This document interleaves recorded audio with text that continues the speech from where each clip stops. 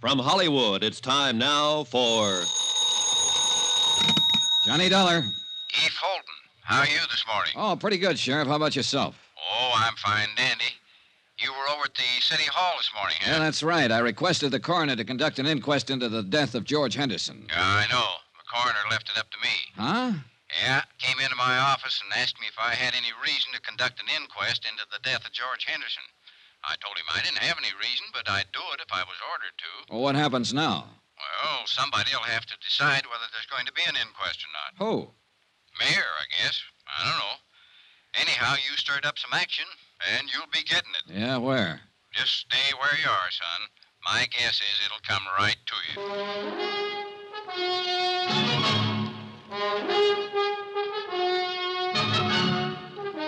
Tonight and every weekday night, Bob Bailey in the transcribed adventures of the man with the action-packed expense account, America's fabulous freelance insurance investigator. Yours truly, Johnny Dollar.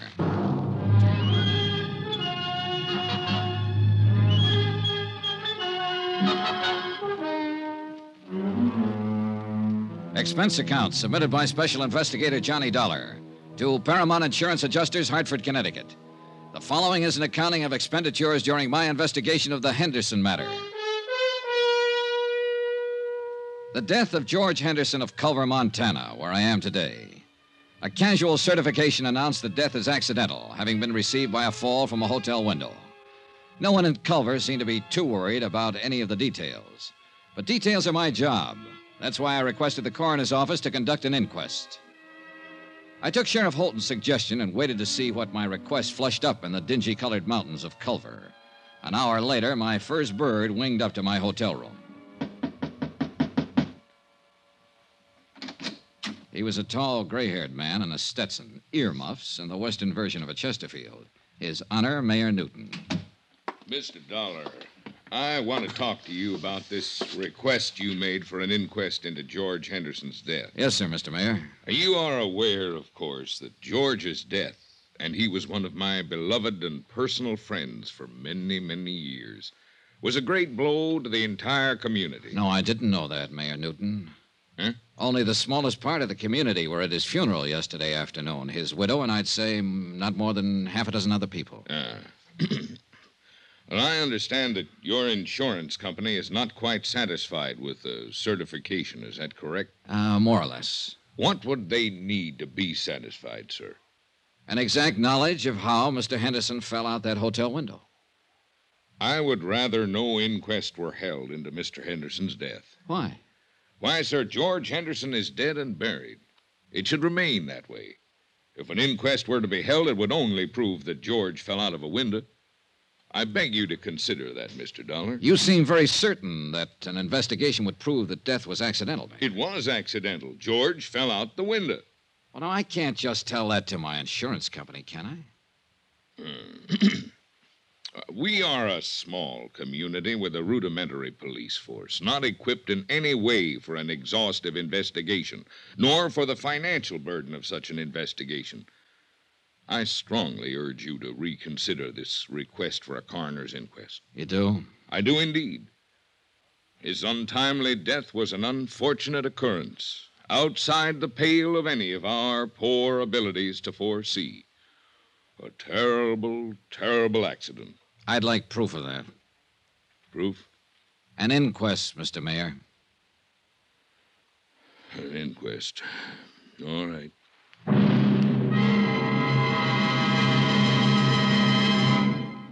We will continue with the Henderson matter in a moment.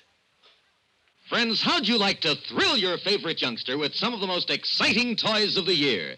Picture the breathless excitement of any child surrounded by 6 gaily colored balloon-like giant animals up to 3 feet long, and all for the low, low price of just $1. First, you get Bounzo the clown with round pot belly and funny nose. Next comes Hoppy the Australian kangaroo. Third, there's Roscoe the roller skating bear. He's 2 feet tall and looks almost like real. Fourth, there's Whitey the fat indoor snowman. And fifth, Mortimer the giant mouse, 18 inches long and sure to scare the whiskers off any cat.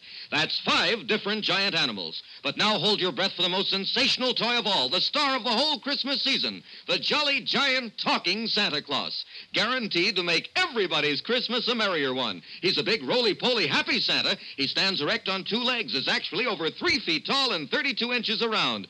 Best of all, he actually talks. Just pull the tape and he says, Merry Christmas for all to hear. He's the biggest, merriest, talkingest Santa ever. Sure to please your youngsters and spread good cheer. Yes, Giant Santa proves there really is a Santa Claus. That's a total of 6 giant animals made of brightly colored preformed sturdy latex, which the kids can easily inflate. And the cost just $1, not for each. Just $1 for all 6 of these lovable giants who'll turn your home into a circus parade. And here's a surprise. Mail your order today and you'll also receive absolutely free Peter the Rabbit, actually over 2 feet tall with big red ears almost 9 inches long.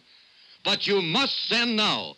Rush $1 plus 10 cents for packing and mailing for each set you want to Giant Animals, Box 46, Grand Central Station, New York City. If not delighted with every one of your 7 giant animals, return them to the Super Animals Company for a full refund, but keep the giant talking Santa as our gift. Order now. Supplies are limited. Rush $1.10 for packing and mailing for each set in cash, check, or money order to Giant Animals, Box 46, Grand Central Station, New York City. That's $1 plus 10 cents with your name and address. Mail to Giant Animals, Box 46, Grand Central Station, New York City. Giant Animals, Box 46, Grand Central Station, New York City. My interview with Mayor Newton had convinced me that I'd get no real help from him in the Henderson matter. Quite the contrary. Expense account item 3, 20 cents, coffee, myself and Sheriff Eve Holton. Well, you got it. Huh? At the direction of Mr. Jackson. That's our coroner. He deputized me temporarily to conduct an inquest. It's going to take place tomorrow morning, 9 o'clock, City Hall. Tomorrow, Sheriff. Room 207. Well, Eve, you won't have time to do anything. No, I guess I won't. Not much, anyhow. Oh, brother.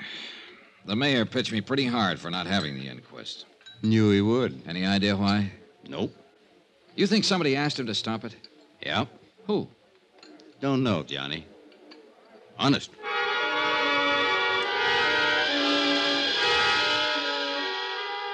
The next morning, I struggled my way against a belligerent north wind to City Hall and the inquest, if you could call it that. I sat in the back of the room and listened while a Dr. Horace Nam assured the 6-man jury that George Henderson was quite dead when he was called out of his office and examined him on the street. Dr. Nam reckoned George had died from a broken neck. An ancient bellhop, a desk clerk, and a chambermaid gave their versions of what had happened the day Henderson fell out the window. Now, you swear to tell the truth, the whole truth, so help you God? I do, Sheriff. I'm the acting coroner today, Miss Copley. Sit down. Now, when did you see Mr. Henderson last? Last Thursday morning Where was this, Miss Copley? at the Butte Hotel. Mm-hmm. You know what time of the morning it was? About 10 o'clock. I went in to make his bed and straighten up his room. I see. I made his bed while he worked on some papers there, and then I left. Did you see him after that? No, sir. You didn't see him come downstairs for breakfast or anything? No, sir. Do you know if anybody went up to see him? I believe I saw Mrs. Henderson in the lobby after that. Do you see Mrs. Henderson in this room? Yes, sir. I believe that's Mrs. Henderson over there. No, that's Mrs. Henderson. Now, do you know if Mrs. Henderson visited Mr. Henderson in his room? No, sir. I don't know that. Miss Copley, did you happen to notice if anyone else went up to Mr. Henderson's room that morning? No, sir. It went on all morning long. Sheriff Holton, acting in the coroner's position, questioned person after person. All had more or less the same vague knowledge concerning George Henderson's death. I was most interested in Pauline Henderson's testimony. Now then, Mrs. Henderson, when did you last see your husband? Thursday. I went to see him about noon, maybe a little before. Where did you see him, Miss Henderson? At the Butte Hotel, in his room there. The same room he occupied prior to his death? Of course. The same room from which he fell? Yes. Were you alone when you went to see him, Mrs. Henderson? Yes. I must have left before 12:30. I had an appointment at the dentist. That was the last time you saw your husband alive? Yes. I was still in the dentist's chair when they told me he'd fallen out the window. What did you and your husband talk about, Mrs. Henderson? Must I answer that? Well, we're trying to determine something here. I'd appreciate it. George and I discussed our divorce. Could you tell us about that? George and I decided to part about a month ago. He moved out of the house and moved into the hotel. Mm-hmm. Outside of the divorce, were you on good terms? Oh, yes, we've always been on good terms. Mrs. Henderson, do you think there's a chance that he might have thrown himself out that window? Mrs. Henderson, do you think he might have thrown himself out that window? No. At least not over us, if that's what you mean. As far as you knew, was your husband in good health? Yes, he was. You happen to know when he was examined last? Oh, a month or so ago, he was in perfect health. One more thing. Did Mr. Henderson drink? Yes. Did he drink that morning with you? I think he had a couple of drinks. Yes, he had a drink or two while we were talking. He could have stumbled to that window. The clothes were New York, the perfume Paris, the jewelry Tiffany's. The look, you might expect it on the Riviera, where everybody tries to act bored with too many good things in life. Her dress, black for the occasion of death, was cut too well and too carefully for her to pass as a grieving widow. She answered the questions without hesitation or emotion. 15 minutes later, the jury brought in the expected verdict. Therefore, it is the opinion of this jury that the said deceased, George Walter Henderson, came to his death as a result of injuries incurred in a fall from the 4th floor of the Butte Hotel at or about 12:45 p.m. on the 19th day of this month. No evidence to the contrary, it is deemed and declared that the manner of death was accidental. Adjourned. And that was that. As far as Culver's people, its police, and its mayor were concerned. Yeah, the mayor. Well, Mr. Dollar, I hope you're satisfied. It was a pretty good inquest, Mayor Newton. I trust the official verdict of the jury will answer any questions your insurance company might have had on their minds and clear this whole matter up. I'll forward it to them and tell them the circumstances under which the inquest was conducted, Mr. Mayor. Satisfactory, I trust. No, but it served a purpose. Now that everybody thinks it was an accident, everybody will breathe easier. Certainly. Yeah. If everybody's relaxing like that, somebody's going to get careless. See you, Mr. Mayor.